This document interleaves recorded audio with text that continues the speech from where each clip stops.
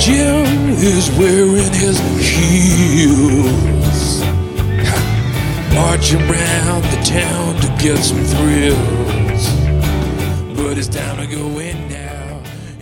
On this episode, I'm joined by an Olympic medalist. Unbelievable story. It's wild.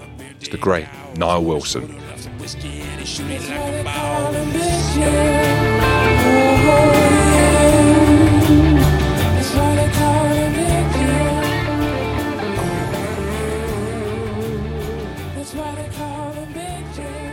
Niall, brilliant to have you in the studio. Thank you, Jim. Amazing, like really, really good. And we were just talking before about how I saw you, which was a TED Talk of all things. You know, I do listen and watch TED Talks. I think it's important. Yeah. And you popped up as the algorithm works on YouTube, and the way that you delivered it was amazing. But I thought your story was unbelievable. So the fact that you got back in contact and said, mate, I'm keen to come on at some point, we've made it happen, is amazing. So absolute pleasure, mate. I'm excited. Class. We've both got nosebleeds because we're in London, so we're a long way from up north in Leeds. I'm already twitching. I miss it. I know, yeah, but it's class. Maybe just for the listeners, I always say this, but I'd rather you kind of give a snapshot of your journey and your career as opposed to me talk for you, and then we can just go from there. Okay, so yes, ex-gymnast, started gymnastics when I was 4 years old. The reason I was super clumsy, I've 4 scars on my head, split my head up, and as a kid, so my parents said they took me to learn how to fall or have some body awareness and spatial awareness. And then with gymnastics, it's a sport where your physiology is important. So I ticked those boxes. I was small, I was light, I was strong.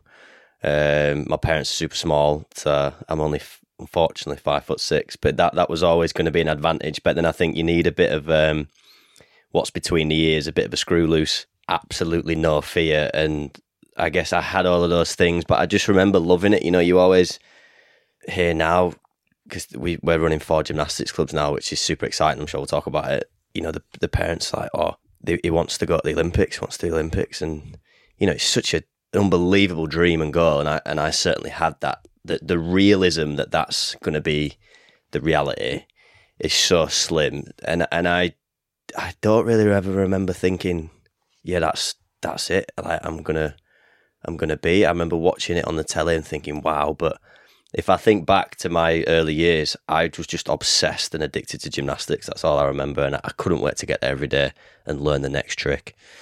And fortunately, I was one of those people. At 18 years old, I sort of springboarded myself onto the senior team by becoming junior European champion that year, and then going straight to the Glasgow Commonwealth Games and won 4 medals. So it all happened really quickly, and then it's unusual at so young you make the games. So 2 years later in Rio, I was 20 years old.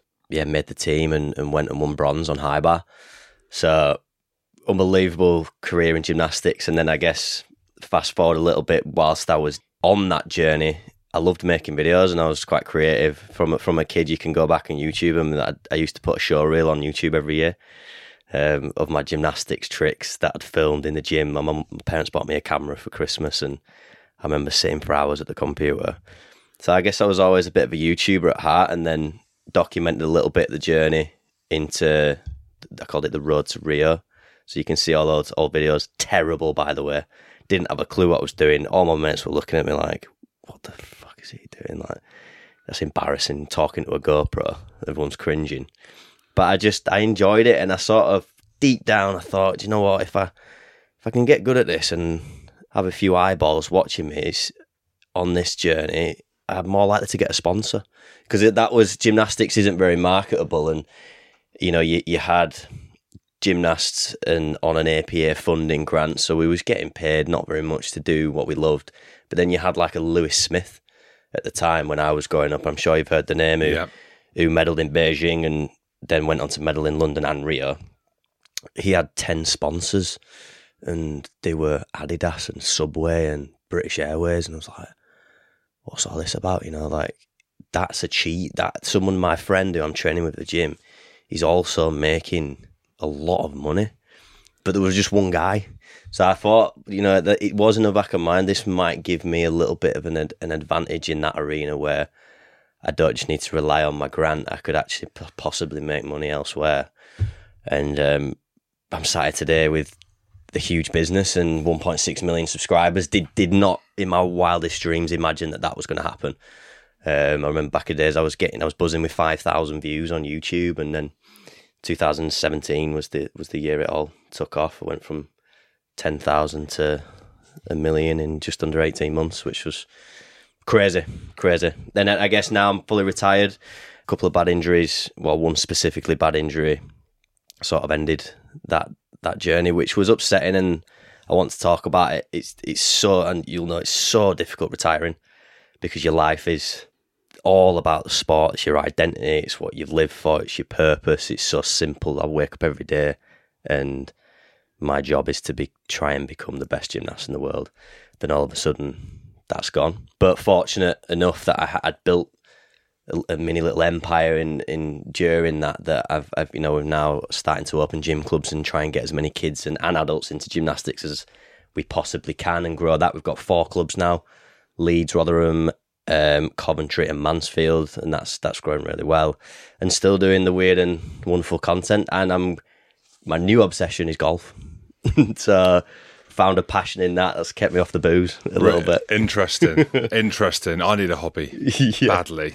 Podcasting's your hobby. I know, maybe this is the hobby and I'm being too hard on myself, but it's a really interesting sport. I sit here, 6'9" with heels, one of the most unathletic humans to have ever played rugby, and I am drawn to gymnastics more than ever. I'll give you a little reason why, and I want to go further into this and show you some stuff that I've been flicking through at some point. Okay. But the Edinburgh Fringe Festival's on at the minute, and they have a number of different shows. Comedy, which I love. I spoke to you about that.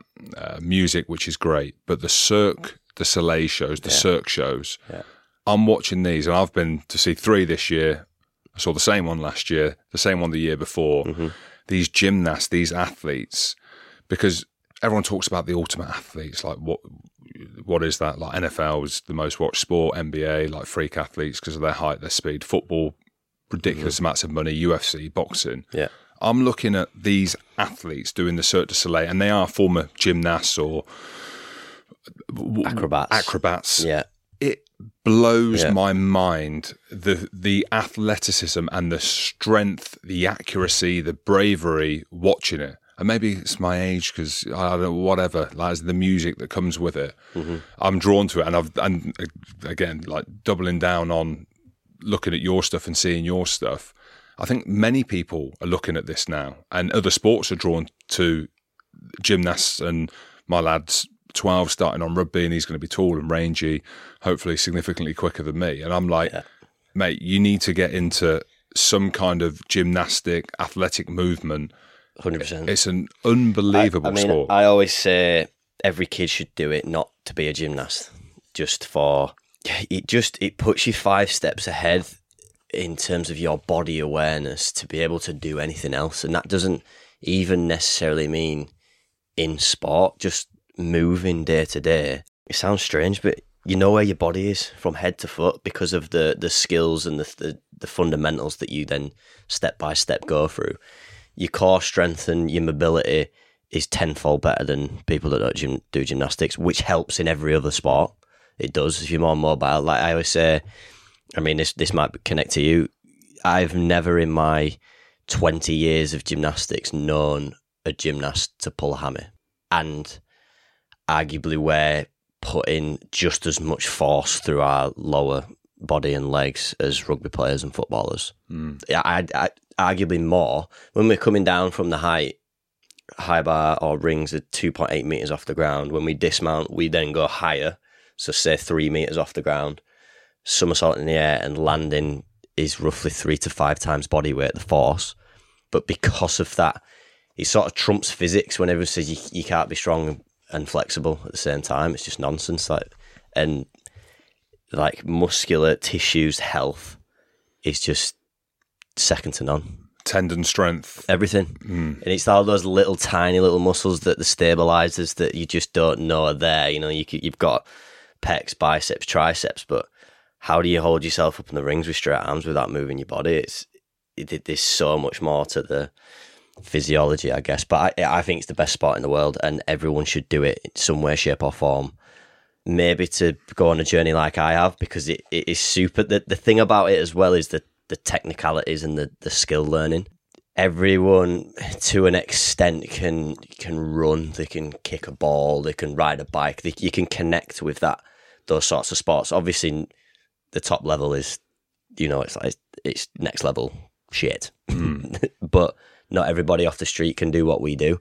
And I'm not just learning a backflip. I'm learning tricks and skills on 6 pieces of apparatus, which is what drew me in. Like, every day was different. I was learning something new from the age of sort of 8, 9, 10.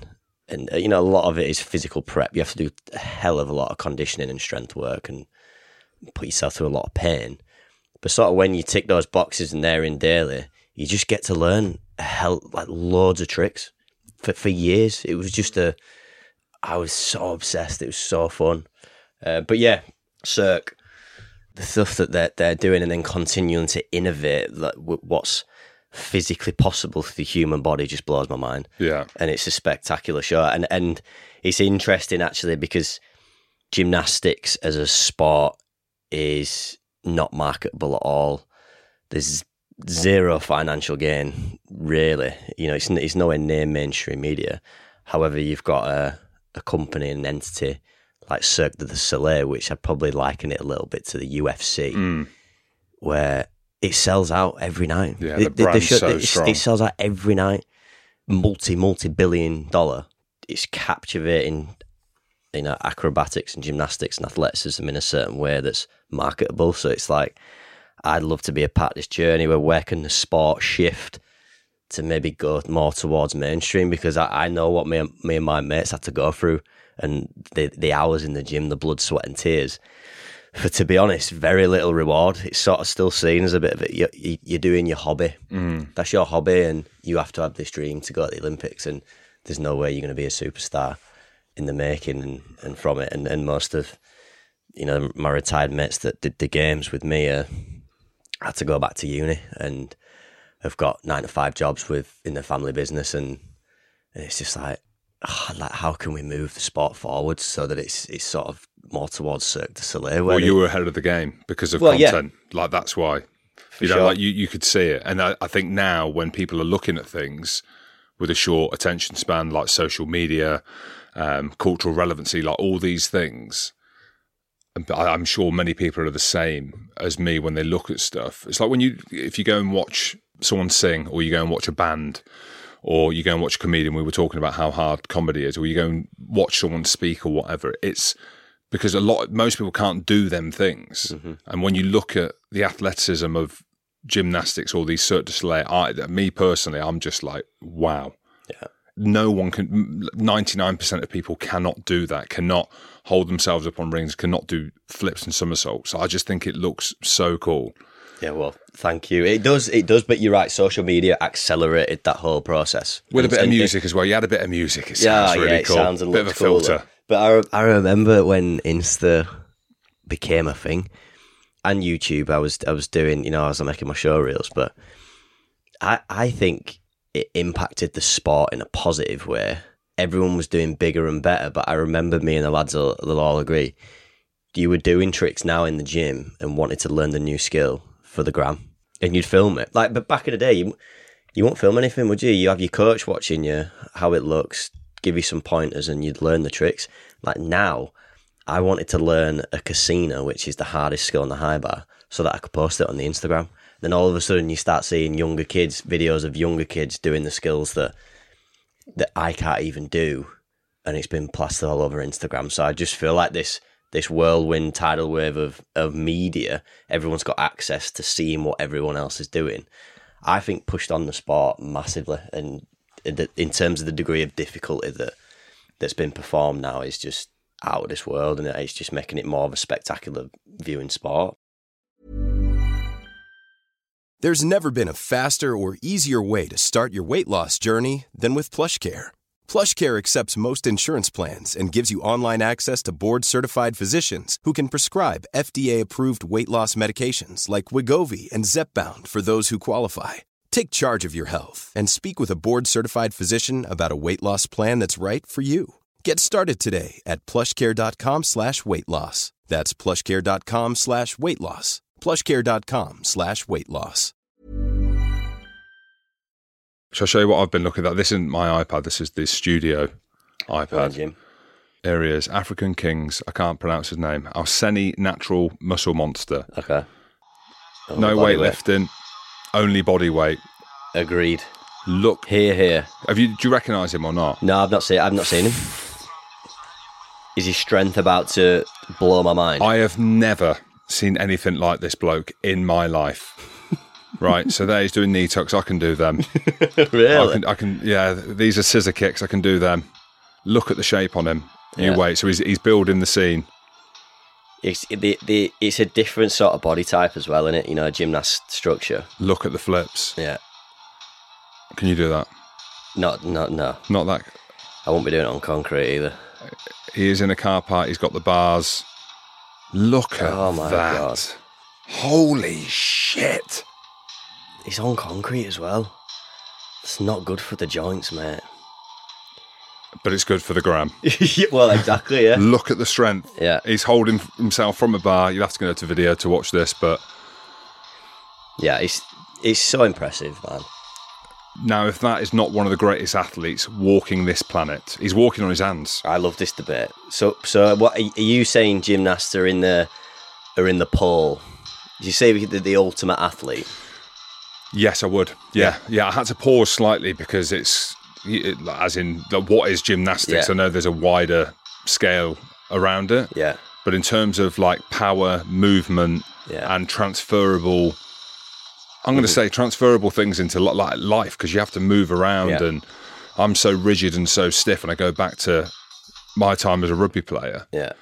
If only I could get into certain positions. If only I could run smoother. Mm-hmm. And that's what I say to the kids. Any kids now, like I was at an event at the weekend, and similar conversation, the parents will say, "Oh, I want my kid, I want my lad to be a professional rugby player." And I'm like, well, the chances are that probably isn't going to happen just in terms of...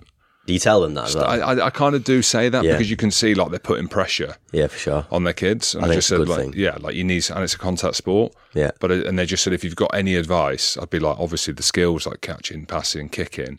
I was like, you have to be athletic. Yeah. And what does that mean? Like you don't need to be a bodybuilder. You don't need to be this and that. You need to be able to move. Yeah. Like rugby's about different positions and getting out of positions, and gymnastics. I agree. Obviously, I'm biased. The thing what interests me is I've done a hell of a lot of content on YouTube and started this series like Gymnast Tries. There's three of us, me and my two mates. We live together a period of time. We do content together. You might have seen them. They're called Luke and Ash, and they used to do gymnastics when me as a kid. Great personalities. They make the videos better. We all have a laugh. But specifically, me and Ashley was on the top Olympic squad. Luke was a very talented gymnast and sort of stopped when he went to uni at about 18. The three of us have tried loads and loads of different sports, and it's great because we're competitive. So like once one of us does something ridiculous, then we all have to do it. Like we all three of us backflip BMXs, mate, within 10 minutes, which is ridiculous. But this is what I'm saying is, out of every sport we've done and being with a coach, they're just completely blown away as the speed that we can pick it up, how we've completely no fear, how our brains can connect with our bodies and work out a certain movement very, very quickly. You know, I performed on this year's ITV's Dancing on Ice. Mm. That to me it just painted a picture of exactly what we're saying. Because have you ever been on? Never been on the ice. I went as a kid, like everybody else. Yeah, went round. I could skate round on my feet. That was it. And I tried to on the show just go through a journey and be really humble, because I am, and just say, look, this is my process. But I knew, and now I've finished it. Like you watch it, I was clearly so much further ahead at skating, and I put it's because of gymnastics. Everyone kept asking me, is an advantage?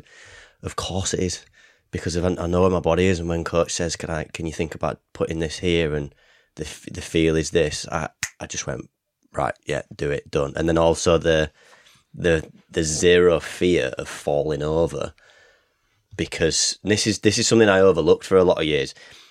I would just send anything on the ice because I knew when I fell, which, by the way, I fell more than anyone on that show, but because I was trying bigger tricks and because I wanted to. But then also, I knew how to fall over. I wish I knew it back in the day. I thought it was a girls' sport. That was how it was positioned. You know, like that's what it was. It was just not just in rugby. I grew up in Coventry in the Midlands. It was like football. Imagine me going to a fucking gymnastic club being like, here I am. Yeah. You know, and you'd think it would be like leotards and like ballet shoes. Like that was it. It was just a cultural like shift. It is. It was, and it is. It still is. I got bullied at school for doing a girls' sport. I'm super proud. It's now the opposite, innit? Like, look at that video, that guy. You know, that's it's cool to be a gymnast. To move like that. It's cool, man. Which is really good for young lads, and I'm still passionate about getting them into it because of all the things that I've explained, how much it teaches you more. But I always said I got bullied at school until I did a backflip, but then the bully would not stop asking me to do a backflip because they were so buzzing of how cool it was and they wished they could do it. So it's like if those that are going through that now still, which it's still there, and don't get me wrong, you know, an arena would fill, you know, the O2 arena would fill from the bottom to the top for a women's gymnastics comp versus the men's. It's still not quite there yet, and the sport's different, but it's certainly a lot cooler now to be a male and be able to do some tricks, gymnastics, and be shredded and have six packs, you know what I mean? I'm so jealous. I am. I'd love to be a little bit taller and more handsome. You say, I'll take the handsome bit. The tall, mate, life is not built for people my size. I've just turned 40 and it's not an identity crisis, but I'm losing a bit of weight. Like I've been doing, I feel embarrassed saying this in front of you, but I've given myself a challenge every day, which is to do 100 press-ups, 100 sit-ups, and 100 bodyweight squats. I train every day, like I do heavy weights, but almost like something where there's a bit of discipline to my day. So I get up in the morning, and before I have a coffee, love a coffee, got a lovely coffee machine. Everything's too easy. My life's too easy. So I'm like, I want to make it more difficult. Fucking hell. Doing 100 press-ups or trying to, I'm on my knees doing it. I'm happy. I'm being honest. I could say that I'm not. I could say that I'm banging out 100 press-ups. How many goes does it take you at the moment? I'll do it in sets of 25, 30. That's still pretty good though. And then I'll do weighted squats and sit-ups are fine. But I've had 4 shoulder reconstructions, elbows, and wrists. This is my excuse. But I want to get to a point where I can just bang out 100 press-ups. You know, the abs start popping through and the wife loves me again. Love it, bro. But you're, again, just on the content now, YouTube's a great platform, isn't it? Like we were talking about the kids now, whether or not they should be, I don't know if there's an age thing on it. 1.58 million subscribers. Crazy. And you can monetize that. So that's a business effectively once you get to that point, right? Yeah, 100%. I mean, well, look, like I said, I didn't really expect this to take off and happen, but I quickly learned that prior to that, of me taking off on the platform, I guess I was just creating videos to cater to gymnasts and help gymnasts and tell my story in a way because I thought it might be quite interesting for people to see what we were doing, you know, on the Olympic squad or whatever. I went viral and then realised that this has gone mental because it's not necessarily me teaching someone how to do gymnastics, because it's entertaining and people can find inspiration and feel something from it and laugh. And I just copied what I did that took off and just accidentally fell on my feet and just like everything I do, became obsessed with it, studied it and became a good YouTuber and knew how to make a good sort of 10-minute video that was captivating, engaging, and was really cool. Like, you know, I was using my asset, which was the gymnastics that I'd learned all the years. And there's so many weird and wonderful things you can do from a content perspective that looks cool. But then I realised it wants to be relatable. I always tell this story, but I would post on Instagram, for instance, my high bar routine, which I did in the Olympic Games in training. Unbelievable. I trained my whole life for that. And it'd get 1,000 likes or whatever. I'd post the video of me doing, I'll be probably able to find it, a backflip into some underpants or to some shorts with the 2 mates holding the shorts, just do a flip and land in the shorts. It looks sick. And that'd get 100,000 likes and 10 million views. So it's like, right, okay. You know, you can't connect with my high bar routine. You've no idea what the hell, how the hell, what the hell, whether it's good, bad, not, whatever. It's just so technical. But you all know how to get dressed. you've all seen a backflip before, which everyone wishes they could do a backflip. So that's why I connect to. It's like, oh, hold a minute here. This content game and this gathering attention's not about what I've done in the gym my whole life. This is a specific thing that I need to get good at and learn the game and find out what gets people attention and what doesn't. And I loved it and became good at making YouTube videos, mate. And it's changed. It changed my life, by the way. Completely changed my life. Went from earning, not a lot of money to that. It seemed times by 10 in this matter of months when it was all going crazy. And when I talked about if I just got a little bit more views, maybe I'd get one sponsor. They were knocking at the door, mate. I had 5 sponsors. The Adidas's, now I'm with my huge deal with Gymshark, which is super exciting. This has allowed me to retire and be amazing. All the Team GB ambassadors at the time. It was just a complete life change. I'm so grateful. And that's why I was desperate for you to come on, because the story is wild. I'm all in on people that just do amazing things. Mm-hmm. I just think that life is too short, and when you chat to the kids or whatever, it's like what opportunities are out there. I'm like, go for one and fucking nail it, and just be like as good as you can be, whether or not that's an instrument, whether or not it's a language, whether or not it's sport. I always veer away from sport a bit though, because it's a short life. So I'm like, JJ, pick up the guitar. Come on, son. I know what you mean. I was chatting to a mate about it, and we did a little bit of research. I want to say, you're lying again. But it was about like the top jobs or careers that people want in the world. Mm-hmm. So an actor or actress, an athlete or a musician. Rapper, yeah. So I'd be like musician. I'd be like, if I went to watch Marcus Mumford from the Mumford & Sons with a guitar, I mean, unbelievable. Watching Red Hot Chili Peppers, Foo Fighters, like with a guitar, John Mayer, I'm like, that is fucking unreal. Mm-hmm. Like that would be number one.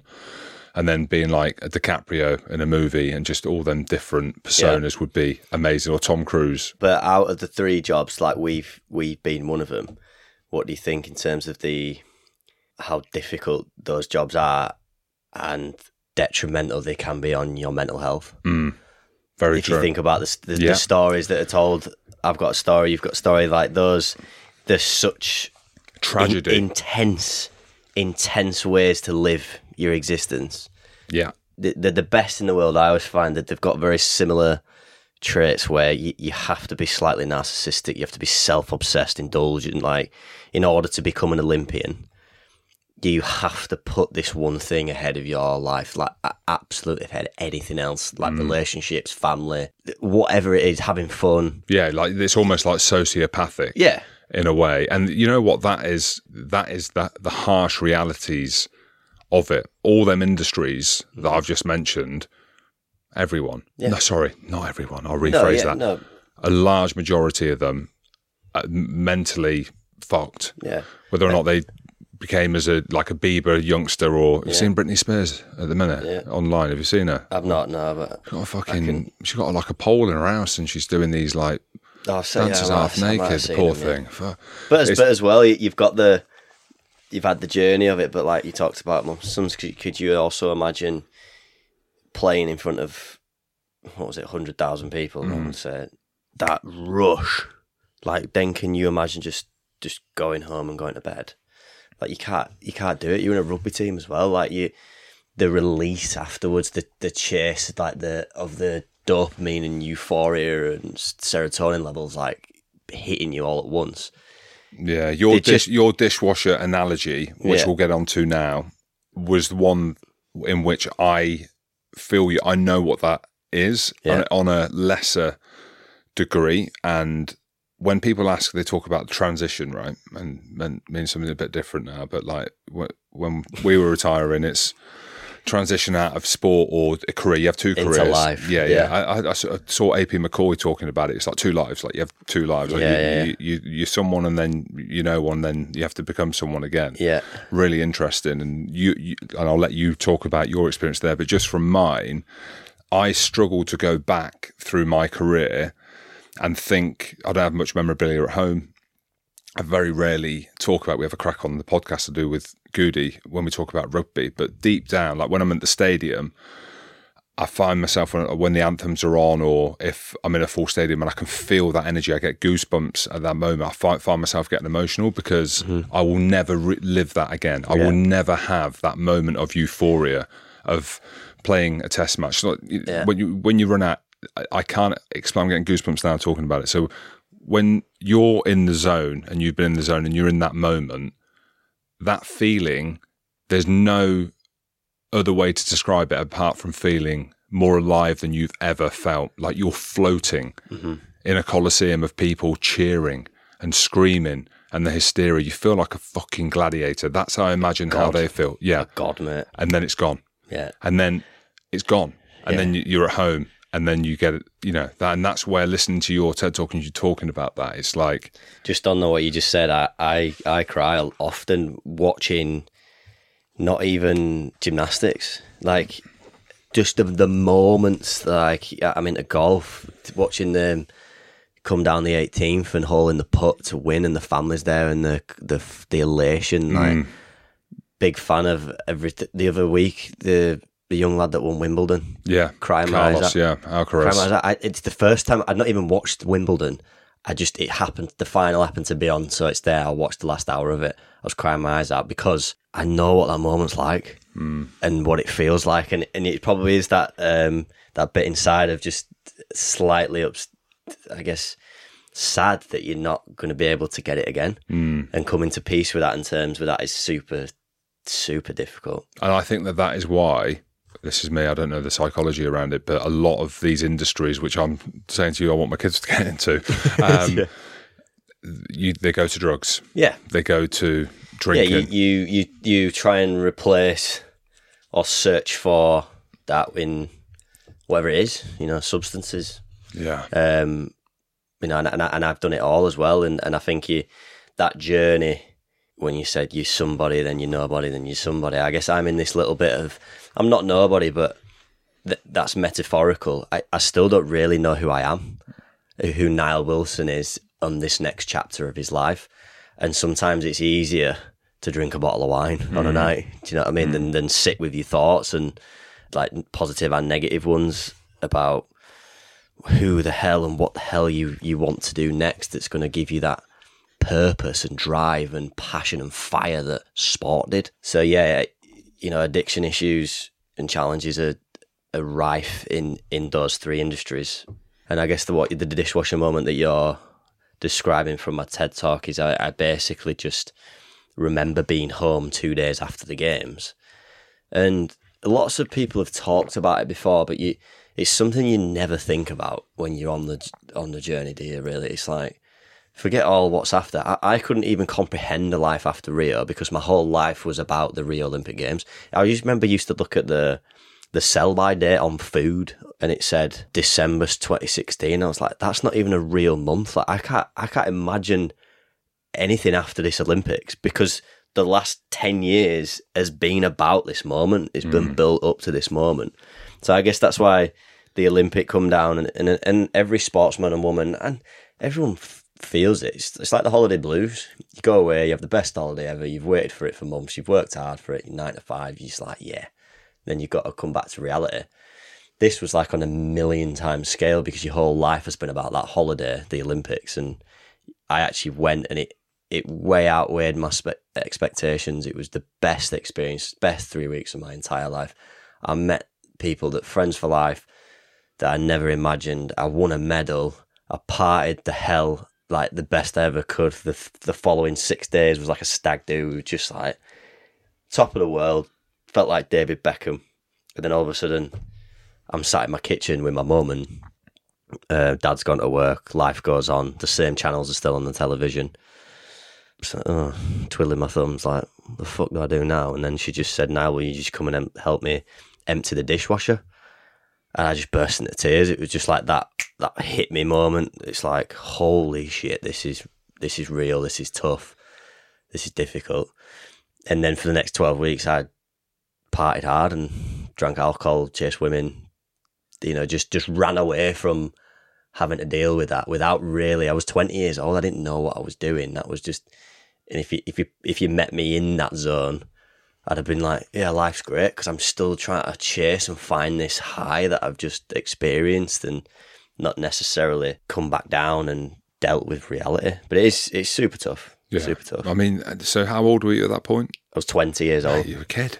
I'm literally a kid, mate. Yeah. Like, if I think about who I am now and what I've been through and what I think about and what's important to me, that 20-year-old lad just had no idea, and he just had a life-changing experience. Arguably, it's pretty impossible to just throw any 20-year-old lad into that environment. To cope with that is tough. Like, people listen to this, and I've had people talk to me about it before. Yeah, but you got to do this, you got to do that. And yeah, like, that's amazing. And like, you call it luck. You need a little bit of luck along the way to be an elite athlete, but dedication, all these things that go with it. I think the issue in this kind of transition period, and the mental health that comes after it, one, as men, it's a natural thing. You have ups and downs in life. That is the thing. Yeah. But I think when something is so deep rooted in you as a child, I think being a child and what happens in your childhood that carries you through to adulthood, into, how old are you now? 27. 27. Fuck, you're so young. I'm 40 now, four kids, but that effect of childhood, man, that carries you.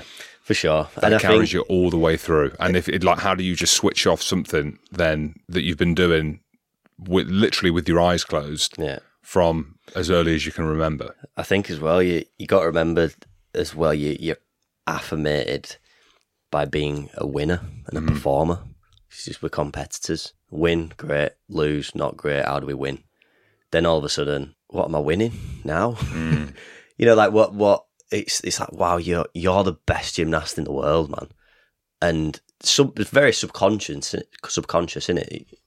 I like, when my ego's out, it's probably loving all those statements. It's like, yeah, tell me. But you train to perform and win. And I don't know about you, I was obsessed with winning. That's one of my biggest drivers. I just loved winning and I wanted to be the best. And then I guess in the transition and retirement, all of a sudden you're not the winner anymore and you're not the performer anymore. You're just Nile. It's just really, really strange to come to terms with. Existing is enough. Just to come to terms with and peace with, just existing and being you and being a great person is enough without all the glory and the champion status and the performing and the adrenaline and the pressure and I thrived in all of that. So how did I now then just now exist?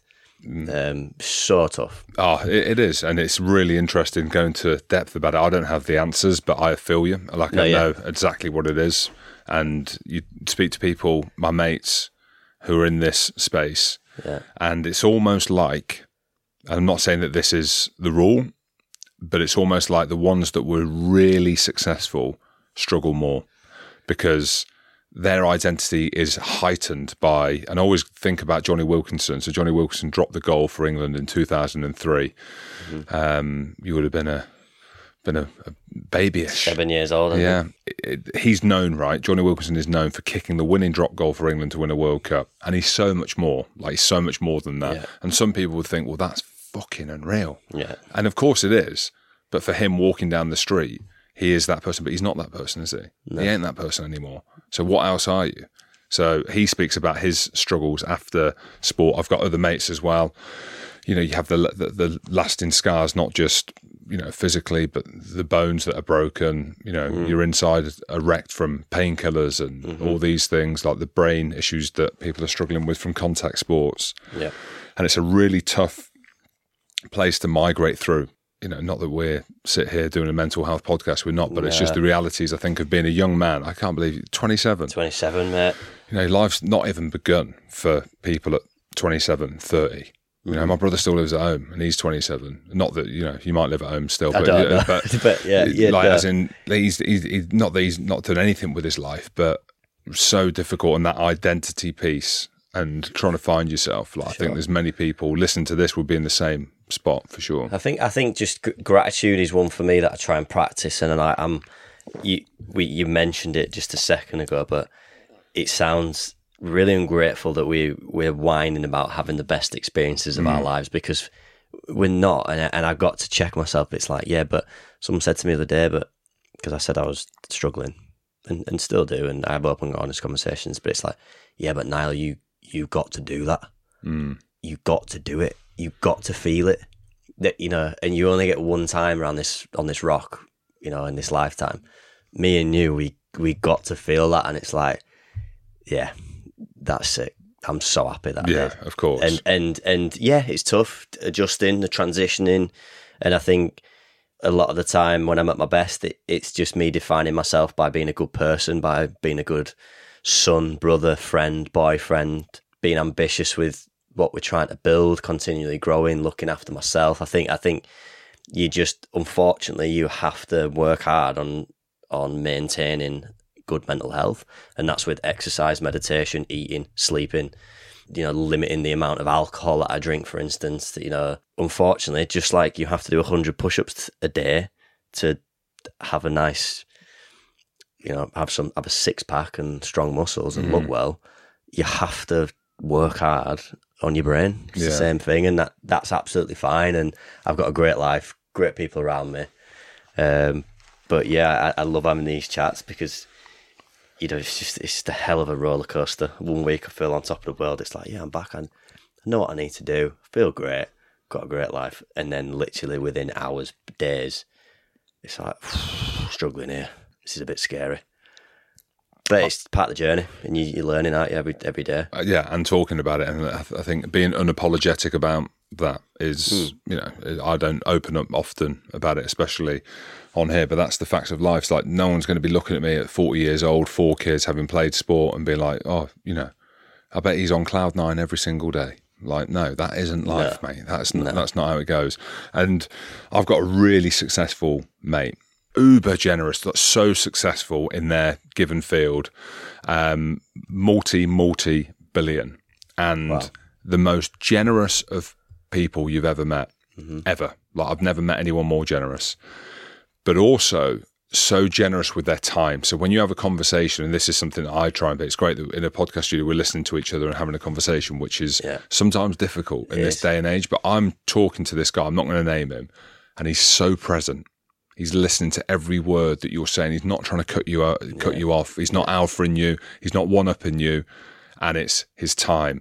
And I think when you get to a level of success, and maybe this is me just kind of guessing, a level of a success, but also whether or not success is in like wealth or like your life or whatever, he takes energy from giving back to other humans. Yeah. You can see it. Whether or not it's like money. Yeah. You know, whether or not it is that, but it's time. And I've found like some of the most successful people, you get the kind of ones that are just below like ridiculously successful, the ones that are constantly hustling, don't give a shit what they need to do along the way and who they fuck off along the way as long as they get to where they want to get to. I'm on about the ones that are further than that. Yeah. It takes a special kind of human as well. And maybe that's what it is. And like with your stuff that you're doing and giving back to kids, and it's something that I'm thinking about doing, like, you know, foundations and all these different things. I think you get a lot from doing that. 100%. I think one of the quotes is one of the most selfish things that you could do is help someone else. And what that means is it's contradictory, but it feels good to help someone else. It makes you feel good. And I'm certainly not there. I certainly am giving back, but a person that springs to my mind is my manager, Luke Sutton. One of the most ex-professional cricketer, sober for 10 years, went to rehab, completely changed and built a new life for himself. We're so alike and been through a hell of a journey together. But what you're just describing there is him. And if he's listening to this, he knows that I love him so much. But it's just he spends disproportionately, super successful, incredible, built what he's built business-wise and what he did in sport, but spends disproportionate amount of time in his day just giving to his kids, his partner, his clients, just helping other people. He's the person that most, the majority of people around him probably need advice would call Luke, and it's just so inspiring to see. And that's kind of what I aspire to, because I'm on the journey of, I guess, trying to give back, and I do that with my content and trying to inspire people, trying to provide more gymnastics facilities in the UK so that more kids can get involved in the sport. But the majority of the time, going back to the conversation, I just get stuck in my head a lot and it just, then your ego comes out, and it just becomes me, I'm not happy, I need more. Do you know what I mean? So I guess that's the journey that we're all on, really. With the gymnastics gyms that you're setting up, are they government? Are they sponsored? Like, is there any initiatives around that? It's privately owned by ourselves and a few investors, which is super exciting. Like, look, we're trying and passionate about building a business. We want to do that, which is great. But look, there's gymnastics in the UK. There's about 1.3 million kids on waiting lists for the current clubs. The challenge is in growing that and tapping into that, which we really want to do, is staff, coaching. It's a coached sport. You know, you can go at the park with a football net and you and your mates can have a kickabout. You can't do that with gymnastics because of health and safety and risk and things like that. So also the challenge is it's not necessarily a desirable job to be a gymnastics coach. Rubbish hours, not very well paid because the sport isn't necessarily well funded, but then also it doesn't cost that much. You know, it's like £7 an hour for your child to do gymnastics, which I think on the journey of us trying to build this, and you know, arguably we're one of the biggest suppliers in the UK already with 4 clubs. And what's the name of it? Just Nile Wilson Gymnastics. Oh, that's simple as that. Simple. My pretty face on the door, pretty name on the door. But who is it that decided that, and what steps can we take to, you know, how much? You said you want your child to be a guitarist. How much are you paying for him to do guitar lessons? Probably a little bit more than £7 an hour, right? You know, like, I value the sport more so than just learning a forward roll and a cartwheel. You're learning life skills. You're learning how to follow instruction, be disciplined, to work with other kids, to overcome something that's uncomfortable. Learning a flip for the first time, you feel nervous. You do that, you feel elated. It's such an unbelievable sport. How can we go, right, now actually it's going to be £10 an hour, now it's going to be 12, now it's going to be 30, now it's going to be 14, and then you double the cost of the sport. You make the jobs more desirable because you can pay coaches more, and then we can start to build more clubs and more kids want to get into it. I guess it's just got a huge journey to go on, and our team are really passionate about being at the front of that and going, like, come on, we're gonna change, we're gonna revolutionise this sport in how it's participated. But then also maybe I'd love to have a new concept, a competitive Cirque du Soleil, you know, like tap into the two, so it's not just, you've got the Federation of International Gymnastics, which is the rules, which are way too complicated that nobody understands, and that's why it's not mainstream. You've got the Olympic pathway, but actually, can we have another thing? You know, look at CrossFit. Look how commercial CrossFit is. Oh. It's ridiculous. I mean, the CrossFit athletes are unbelievable, but they can't do what we can do. Technically, you know, the stuff on the rings, they're good at doing a muscle up, but can you do an Azarian Maltese and hold yourself in that position and then bounce to a crucifix position? It's like, no. So how do we make gymnastics marketable, mainstream? Yeah, it's like possible. Yeah, it is. Yeah, the fact that we're talking about it now, and I'm literally absorbing everything. It's the cultural relevancy which again is an easy phrase to put out there, and fighting for attention. All these things that we're talking about in rugby, because there are other sports that are just so marketable. Have you seen this bloody paddle tennis or something? Paddle's mad at the moment. I can't believe Unbelievable. it. It'll be huge, yeah. So a lad that I play with, a lad called Max Evans, talking to flips, he could do flips. Really? Like, he could do like a few in a row and like jump in somersaults. We need to get you doing a flip. Well, we can see that. Well, I saw you with Luke and Tom Stoltman. They were meant to come in next Sunday, actually, in here, but we just couldn't make the timings work. Mate, Tom. Luke had the world's heaviest backflip for about a minute and a half till Tom did the world's heaviest backflip, as in body weight. So Tom's 185 kilos, 186 kilos. Massive humans. I love them. They're them great. Lads. Great lads. Are they Gymshark athletes? Yeah. They are? Yeah. Mate, what a brand. And we'll get on to that. Yeah. So Max Evans, his brother is Tom Evans. I'm going on a few different stories here. Tom broke his neck playing for Scotland against Wales. Said it was the best thing that ever happened to him, because now he's engaged to Nicole Scherzinger. So he retired on the spot there, and now he's engaged to Nicole Scherzinger from the Pussycat Dolls. I know, yeah. And I sent him a voice and I said, don't you wish your girlfriend was like that? I was like, yes, my wife's hotter. That's what I say to him. But yeah, he's been doing the paddle fucking tennis for years. I was like, what is this bollocks? And then everyone's talking about it as well, because it's fast. Like, there's a relevancy around it. And all sports are looking for that. Like rugby's looking for that as well, to try and speed up the game. And you see it happen, don't you? Cricket's a good example. Darts are a great example. Exactly. You know, like it's possible for all of these sports. I feel like rugby and gymnastics they're not similar sports. But they're niche. But yeah, it's quite, you're either into it or you're not, and you either get it or you don't. And exactly right. And both have the unbelievable potential. Like, if you think about it, I mean, I want to be careful what I'm saying. To watch, technically, rugby should be way more entertaining than football, because you've got 6'9" blokes on a field like beating the shit out of each other. That's what I love about rugby. But really, we're not allowed to say that because it's like of everything that's going in, which as a non-rugby fan, that's what you would say you'd be drawn to it. So, yeah. And you don't necessarily see the UFC or boxing apologising for... There you go. I always use that analogy. Do you know what I mean? I got opened up on one. Dana White was like, I'm really sorry about some of the health implications that this sport has. Talking of Dana, have you seen this slap competition? Yeah, I've seen that. Oh my... That's... God. This taking off as well. Like, but who in the right mind would want to do that? Let's get one up on YouTube. Oh my God. They've got things in their ears, haven't they? He's got a gum shield on this one. Oh Fucking hell.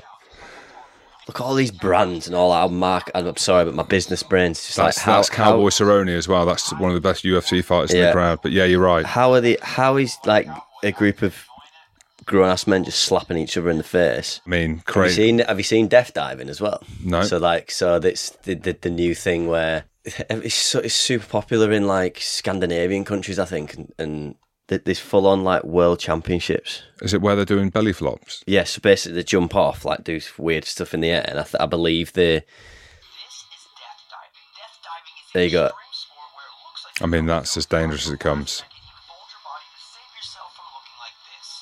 Oh my word! So it's like where they're gonna, where they're gonna belly flop. They like fold in half so the feet and the hands break the water at the same time, and it doesn't hurt. You can die doing that, can't you? Well, the risk is like hitting your face like so hard from the height. I love a story. So I was in New Zealand when I was younger for a year, and there was all these young lads doing flips off the bridges. Yeah. So I just literally saw them do it, and I bunny hopped over, and I've gone down, just landed like bang, like that. Arse is killing me, and I'm climbing out the rocks. Everyone's laughing their fucking head off. So I'm thinking my shorts have fallen off. No, water shot at my arse. They're shit. Folding down my legs. I've got like a colonic irrigation or something. What, like full on proper shit? Well, as in it was out. The insides, the water had gone that far up that it is out everywhere. My God. Never been more embarrassed in my life. Well, I have, but yeah, that power slap. Mate, these things are... But people love it, don't they? Yeah. It comes back to things, it's like short entertainment and stuff that most people can't do. So this Gymshark, what a story. What's the guy's name? Ben Francis. Ben Francis. I think he's doing a podcast in here, not with me, but he's doing one in here. Cool brand as well. Great. Just hit the mark. Do you know what? They're so amazing to work with as well.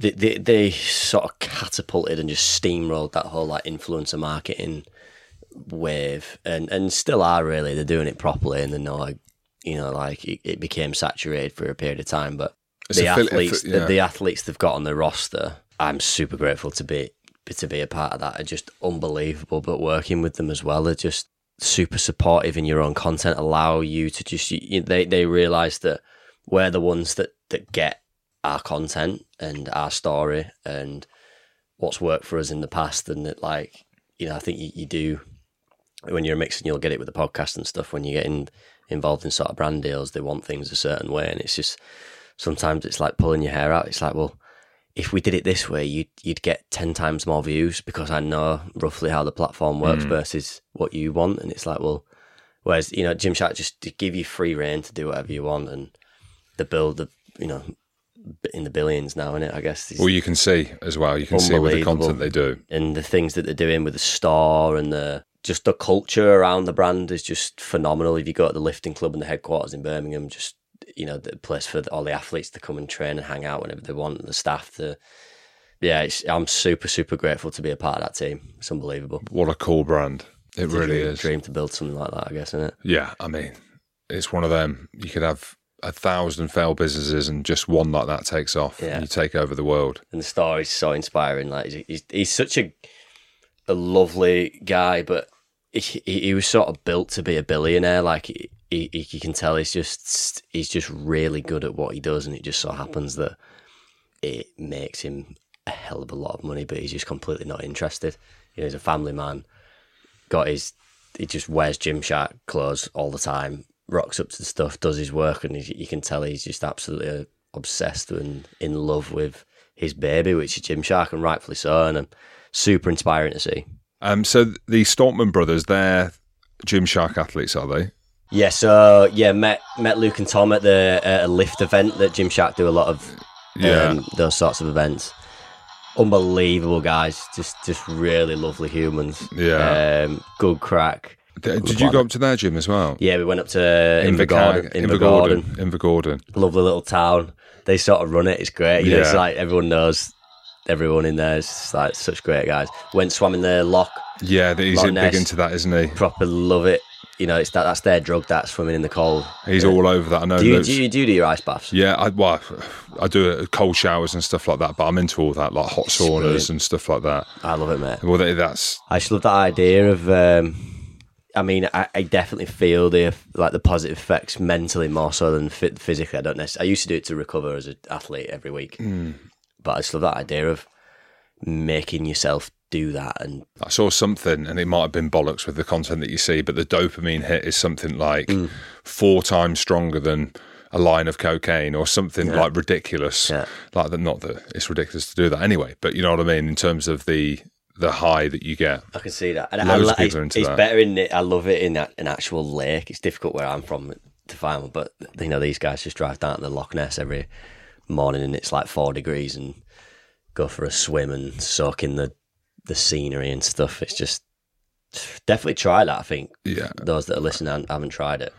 Yeah. First thing in the morning, even if it's just a cold bath, you'd be surprised if you put the tap on the coldest. It's probably only gonna be like 12 to 15 degrees. It's still freaking hard to get in. Yeah, absolute monsters of humans. So that's on your YouTube page. What's your best one? What's your favourite bit of content? We'll watch that. Look, what's the most watched? If you scroll down, you just add it there. If you go a little bit, tiny bit further down, keep going. Oh, let's watch this one first. I tell you what, you might as well show my Olympic routine. If you see there, that's the head-to-head gymnastics challenge, 27 million views. So that sort of content really took off for me with the young talent. So you can see here, like this kid's 13 years old. Look at your face. They'd all beat me at these challenges. I didn't win a single challenge. Oh my word! So they are what do you call handstand press ups? Is that what they're called? Handstand push ups, yeah. And again, like these are strict. Look at legs straight, head touching the ground. Like CrossFitters are bouncing up and down. Like how many have we done there? That was the. I think he must have done like 17 there. So 17 strict handstand push ups at 13 years old. And he's not even sweating. No. So like I've sort of tapped into a little bit of, knew that it would gather attention. Wow, did you think it'd take off that much? No, not a chance. Doing like 15 muscle ups. This is a super viral moment. When he did the so you're laying flat, and then from that position without having a sway or a swing, you have to press straight handstand. Do you know how difficult that is? And he just flew up like that. Look at you, you're just like... Unbelievable. He's going somewhere, that kid, isn't he? He's still currently training, he's on the squad, like doing well. How old is he? Doing really well. Well, now that'll be 5 years ago, 6 years ago, so he'll be 18. And what's his name, do you remember? Simon Toussaint he is. So cool. Showcasing young talent, like... But that's what everyone's in, that's what they're into. Like, you're speaking to the next generation, like... The Gen Z who, like, let's be honest, they're not picking up books as much now. Like, they're looking for inspiration that way, and then they'll go and try it. I think, as a thread with my content, I've always tried to like get people moving. You know, this whole wave of gamers, esports, sat in a chair all day. It's like, no, it's not for me, man. Exactly. Come on, remember as a kid, you used to just go and play out. Exactly. Like douche it, move your body, do sports, compete, think of some games to do, play moves. So it's like, I love the fact I'm still creating vlogs, and it'd probably be easier for my YouTube content creators to do like reaction stuff and sit in a chair and like do all this stuff, and it takes a lot more work to go out somewhere, to have a physical challenge, to do all this stuff. But I know deep down it's hopefully inspiring the next generation to still do sports and move and get active and try stuff, and that's what I'm super passionate about. Well, that's where YouTube is so good. Like you look at like the shorts, and my lads all over basketball, like NBA, and then it will look at the clips from there, then it'll go out and do them. So like you're using it in a good way. Yeah, you're educating yourself. 100%. I used to do it all the time, like study. I've watched every single gymnastics video there ever was on YouTube back in like 08, 09. Like study it, how they're doing it, what does it look like, imagine yourself doing it, visualize. It's a great tool, and you don't really.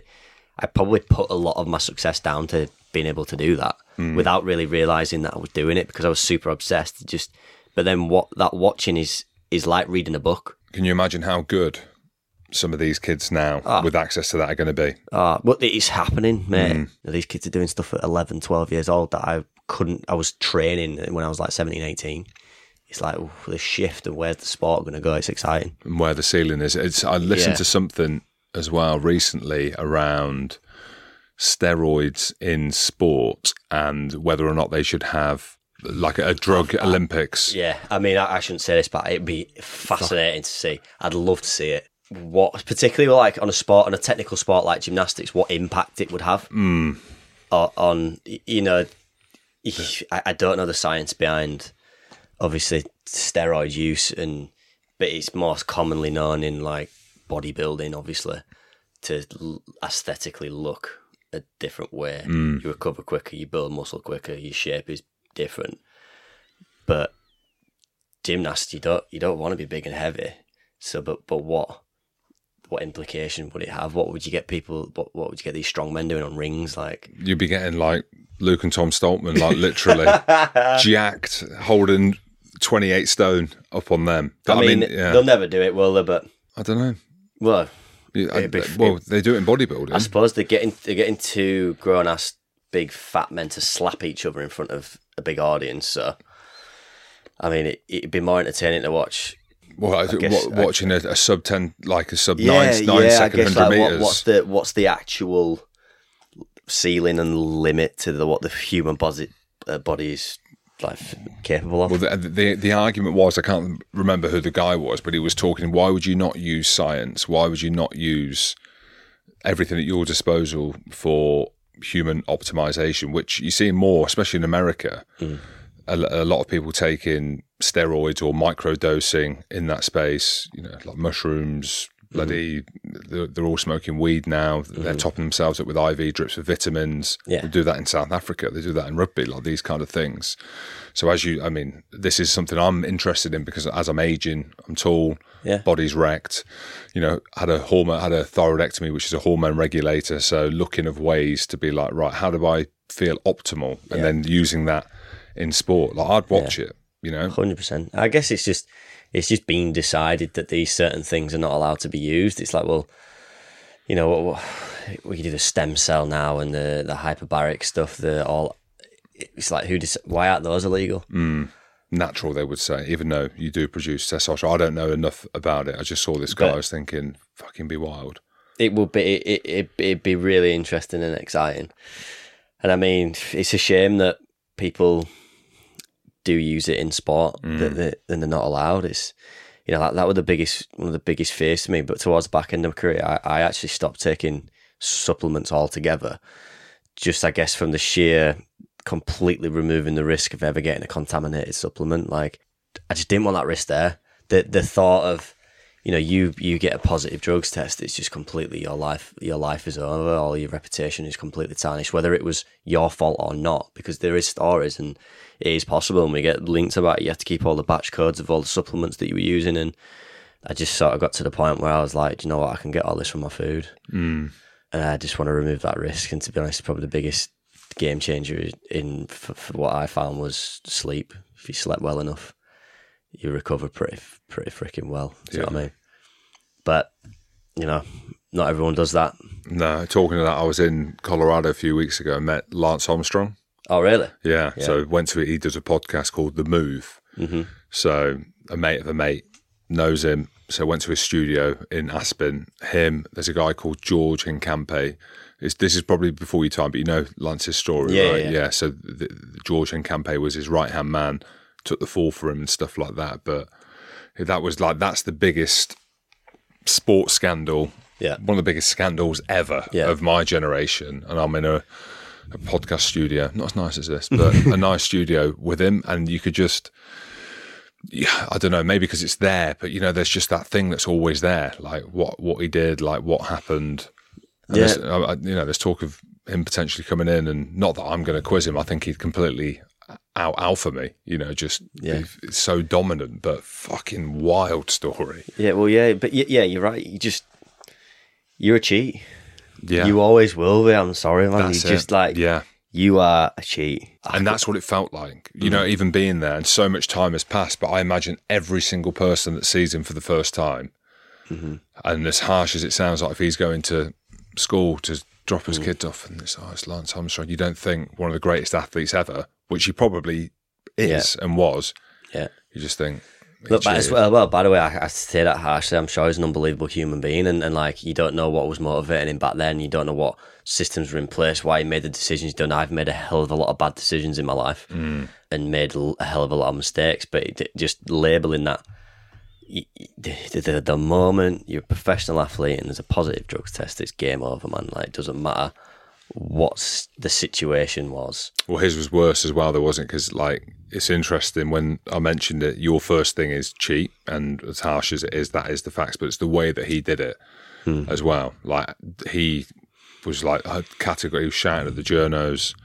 Like, I think it's Paul Kimmage he actually wrote a book for my mate, and I think he was the one, and David Walsh from the Times, and he's a fucking wrecking them in the media room conferences and stuff like that. That's why it just got so nasty. You just hope that everyone's on a like, as an athlete, in integrity and equality is such a huge value, and to know that sometimes you may be rocking up to a competition where it's imbalanced, like Russia have, you know, I've seen Icarus, the documentary, I've witnessed certain things that it's not nice when you've dedicated your whole life to, you know, imagine I've met some of the medalists that have been handed the medal 10 years later because they came fourth in Beijing, and then they've obviously redone a hell of a lot more drugs tests and testing them out and stuff. It's just like, that person is like, their life could have been so much fucking different because people wanted to take drugs and cheat. You know, it's just like, it's a tough part of sport, I guess, for sure. Especially in the Olympics. Like, that's the one now. It's almost like the Tour de France. Like, if you speak to cycling purist fans, they don't want to watch that because it's so tarnished. And there's an element of that with the Olympics. Like, if you see someone do something unbelievable, like Usain Bolt, for example, like, there's loads of people that would be thinking, well, he's clearly taking drugs. Like, there's no way he can be that good.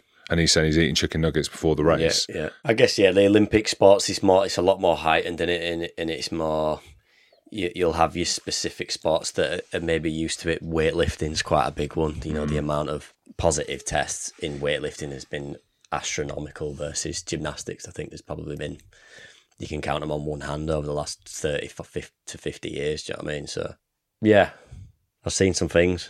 And in gymnastics, what would that affect? Was your sport wasn't tarnished by anything like that? Never. I mean, like, look, the Russians were banned, and there was a Russian gymnast that had a positive test, but then still, that after the stories had all gone through, still competed like 3 months later, which didn't make sense to a lot of us. But like, you don't get it in gymnastics. Because what would it affect? So if there was a Russian athlete, I'm trying to think. I know athletically, or trying to put on weight or strength or bulk. Mate, it's nothing to do with. You would never ever use that for aesthetics. It's about recovery. Yeah. So I don't know what it was like for you training, but when my weekly schedule would be, you know, Monday, I'd be training 3 hours on a Monday, but that'd just be like body prep for the week. I've had a day off on Sunday, get your body moving. Then Tuesday would be a 4 to 6 hour day double session, where if a comp's coming up, I'd be hammering out my routines for that competition. I'd train again. Wednesday morning, I'd feel like I've been hit by a bus, mate. Like I could, like, absolutely fucked.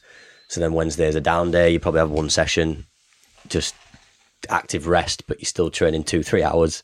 Then Thursday you go again. So you're having to do these peaks and troughs in your week because it's physically impossible at the level that you're training to just maintain healthily that level of work unless you have some help. So it wouldn't be about how you looked or like putting on size. It'd be like, well, to be honest, if I can recover that fast, I could do what I do on a Tuesday. I could do that Monday to Saturday, day in, day out, because I'm recovering. Yeah, that's what it is. I think that's the game. Yeah, that's what the game changer would be for sure. And I've seen some just some unbelievable output of work from like the Russian athletes, I guess, and it's just like something not quite right there, because I know physiology and I know what it's like to be at this level. Yeah, you're just bashing it out day in, day out. I'm like, wow. I would have been fucking frightening on steroids, I'll tell you now. So much quicker. Right, let's finish off with another video. Why not? I've never had so many videos. Which one is your routine on here? If you type in Nile Wilson high bar, what do you want me to do? Do you want me to talk you through it? Yeah, talk us through it. Yeah, 100%. So there you are. It's been a while since I watched Australia, 2018. Australia, Gold Coast. Oh, look, your eyes are all over the place. I'm like Cristiano Ronaldo about to take a penalty. I was absolutely knackered at this point, by the way, because this was like the final apparatus, and I'd done 2 all-round competitions, 4 finals. And I just remember thinking, I didn't warm up or anything. I was like, I need to conserve all my energy. Loads of chalk. As soon as you put your arm up, the adrenaline hits, and then your body takes over.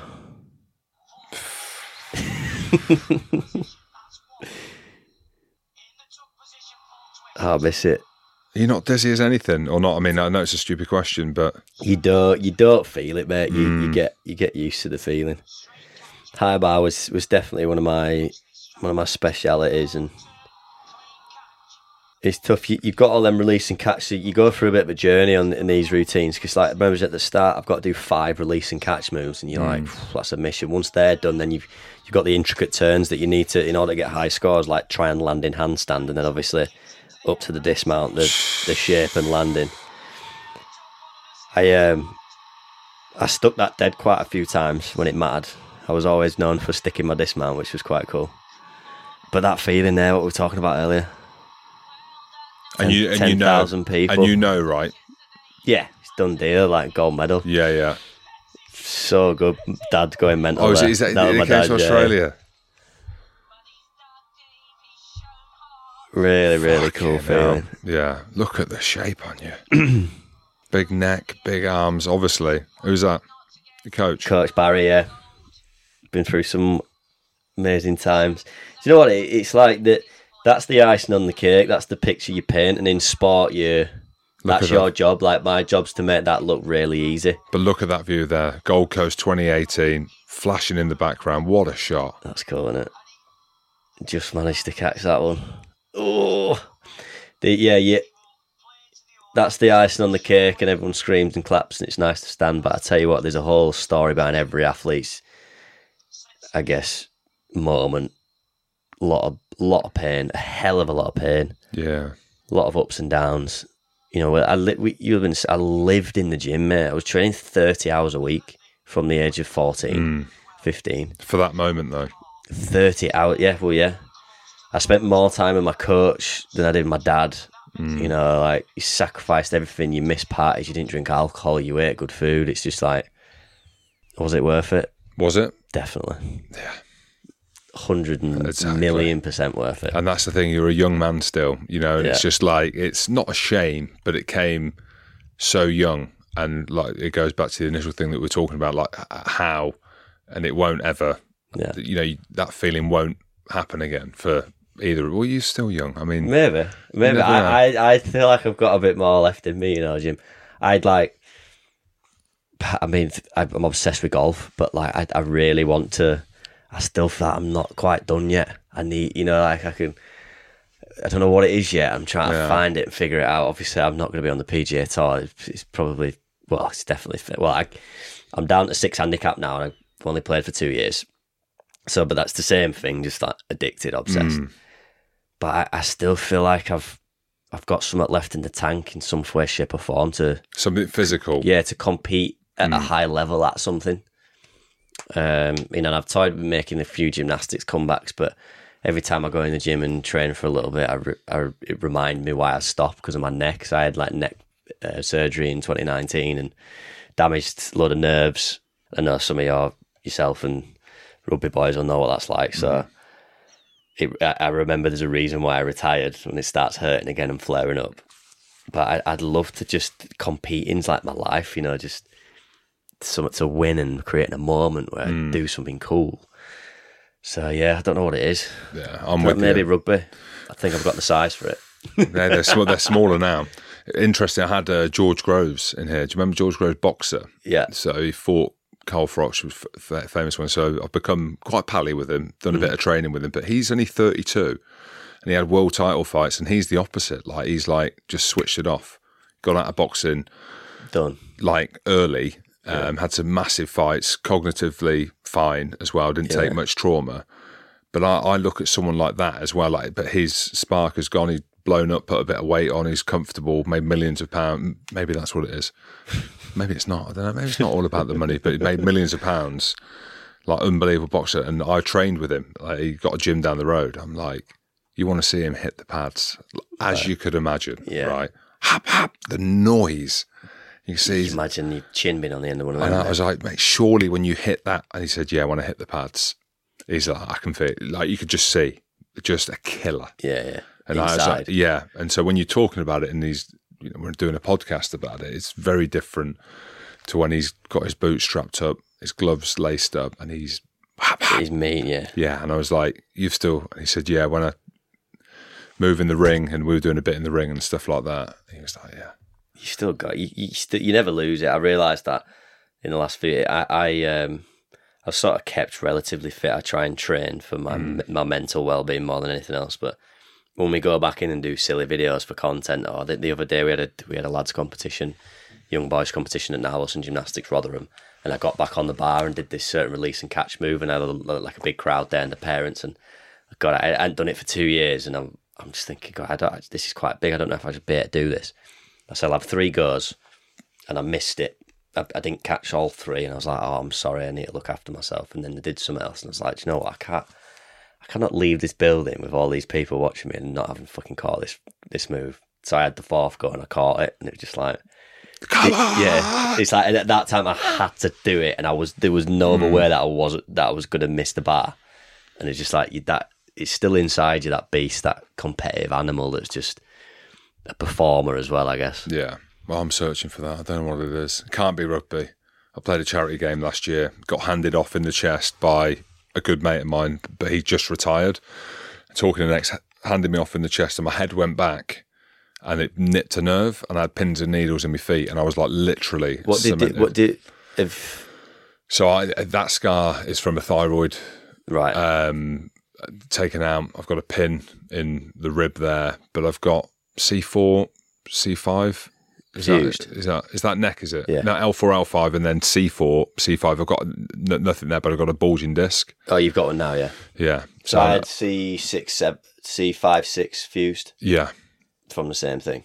But how nasty them Well, I remember I heard you talking about it. Were you down to your foot? Or is that from your lower back? Well, no, that one's from the neck. So, like, even if you look at me now, like, as in if I just sit there, you can see one of my traps is like much more like up than the other one, and that's nerve. There's a name for it. I don't know what it is, but yeah, like that C4, C5 is a very common injury. I've got loads of mates who've had surgery on that, like bulging disc, shaved, or some of them have got bloody. Like metal work and stuff. Yeah, that's what I've got. So I had the metal cage. And that's the one. The disc replacement put in, so then your spine fuses. But I was all down my arm and spine. But it's just... The burning, it's horrific, man. I remember the day that it hurt my disc, so it fully herniated. It's like pretty much tore and like popped out. It wasn't like a little bulge anymore. It was fucking gone. It was 2 weeks before that moment happened, so I was on the surgery table getting the fusion surgery, and in that 2 weeks I was in 8 to 10 out of 10 pain 24/7. Like, and as well, your neck holds your head up on your shoulders. Most of the time when you've got an injury, you can put your feet up and you want to lie down and rest. Like, sleeping's the worst thing. And you sleep on the wrong way, like you can't get your head comfortable. And, I think it was just because that disc was on a nerve, like all down my arm, lost, my pec collapsed, all this sort of stuff. Nasty piece of work. Nerve damage isn't good. No, it isn't. At all. It's almost like you'd rather break. You find out in sports when you go through it, you want to break bones, man. You don't want to do all else. Easy peasy, 6 weeks sorted, get up, crack back on. Yeah. Anything else, and I think gymnastics is a hell of a lot of impact. And most of the guys, we're just joints, ligaments. Yeah. Done my ankle, both wrists, surgery.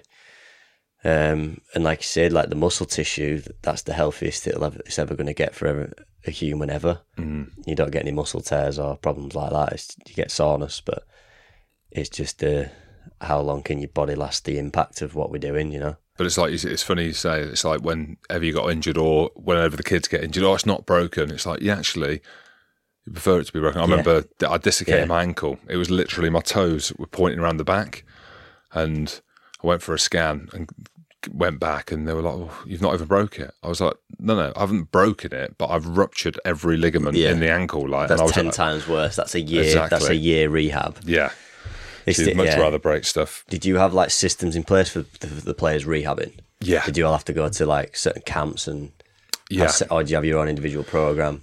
Well, it varied. I mean, the specialist ones which were out there were like knees. So there was a guy called Bill Knowles who was the best in the business, and he's got a kind of sanctuary over in America.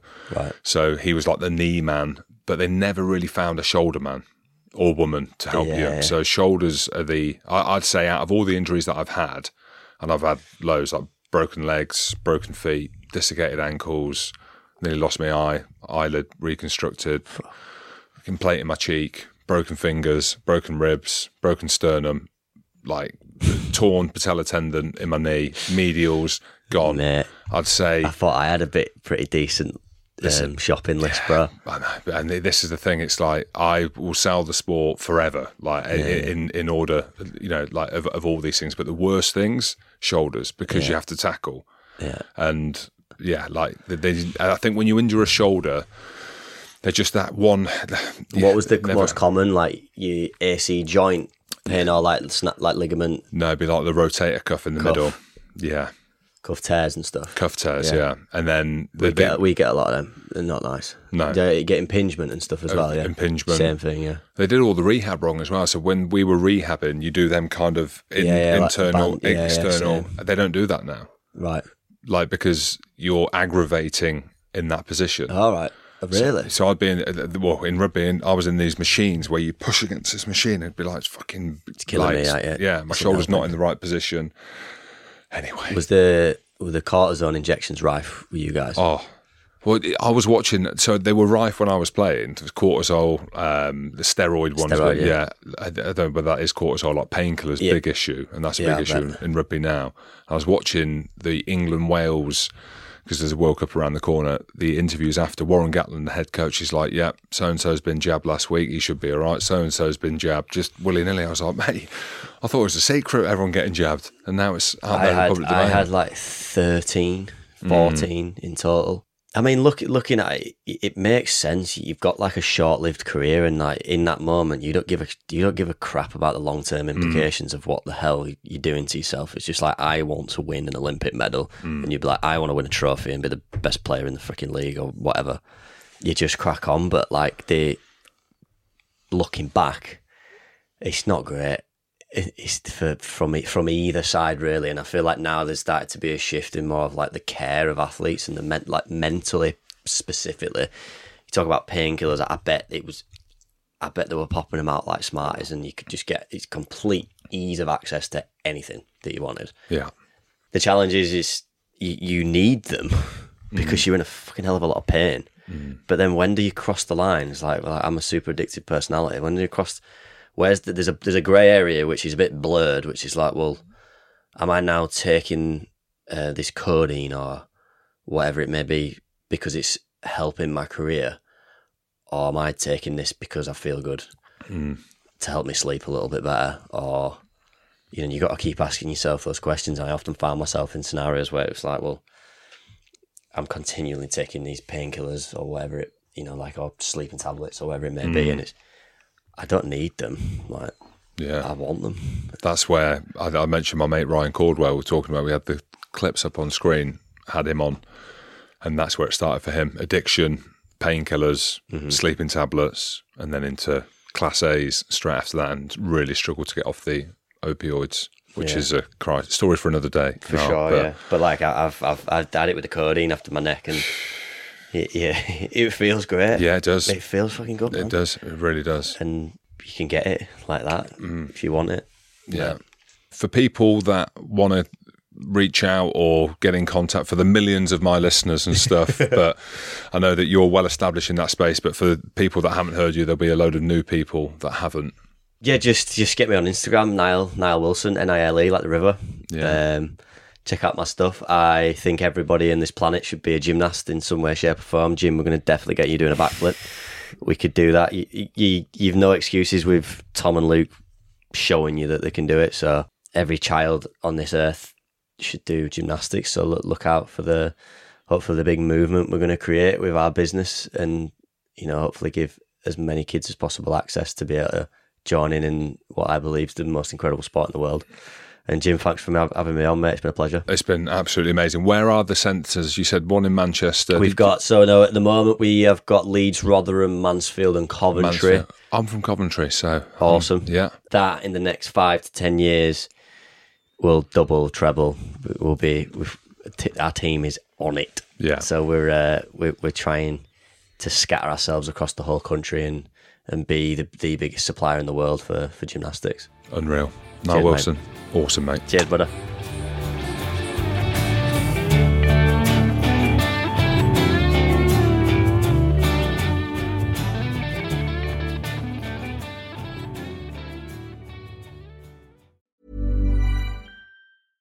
Flexibility is great. That's why there's yoga. Flexibility for your insurance coverage is great too. That's why there's United Healthcare Insurance Plans. Underwritten by Golden Rule Insurance Company, United Healthcare Insurance Plans offer flexible, budget-friendly coverage for medical, vision, dental, and more. One of these plans may be right for you if you're, say, between jobs, coming off your parents' plan, turning a side hustle into a full hustle, or even missed open enrollment. Want more flexibility? Find out more about United Healthcare Insurance Plans at uh1.com. Even on a budget, quality is non-negotiable. That's why Quince is the place to score high-end essentials at 50 to 80% less than similar brands. Get your hands on buttery soft cashmere sweaters from just $60, Italian leather jackets, and so much more. And the best part about Quince, they exclusively partner with factories committed to safe, ethical, and responsible manufacturing. Elevate your style without the elevated price tag with Quince. Go to quince.com/upgrade for free shipping and 365-day returns.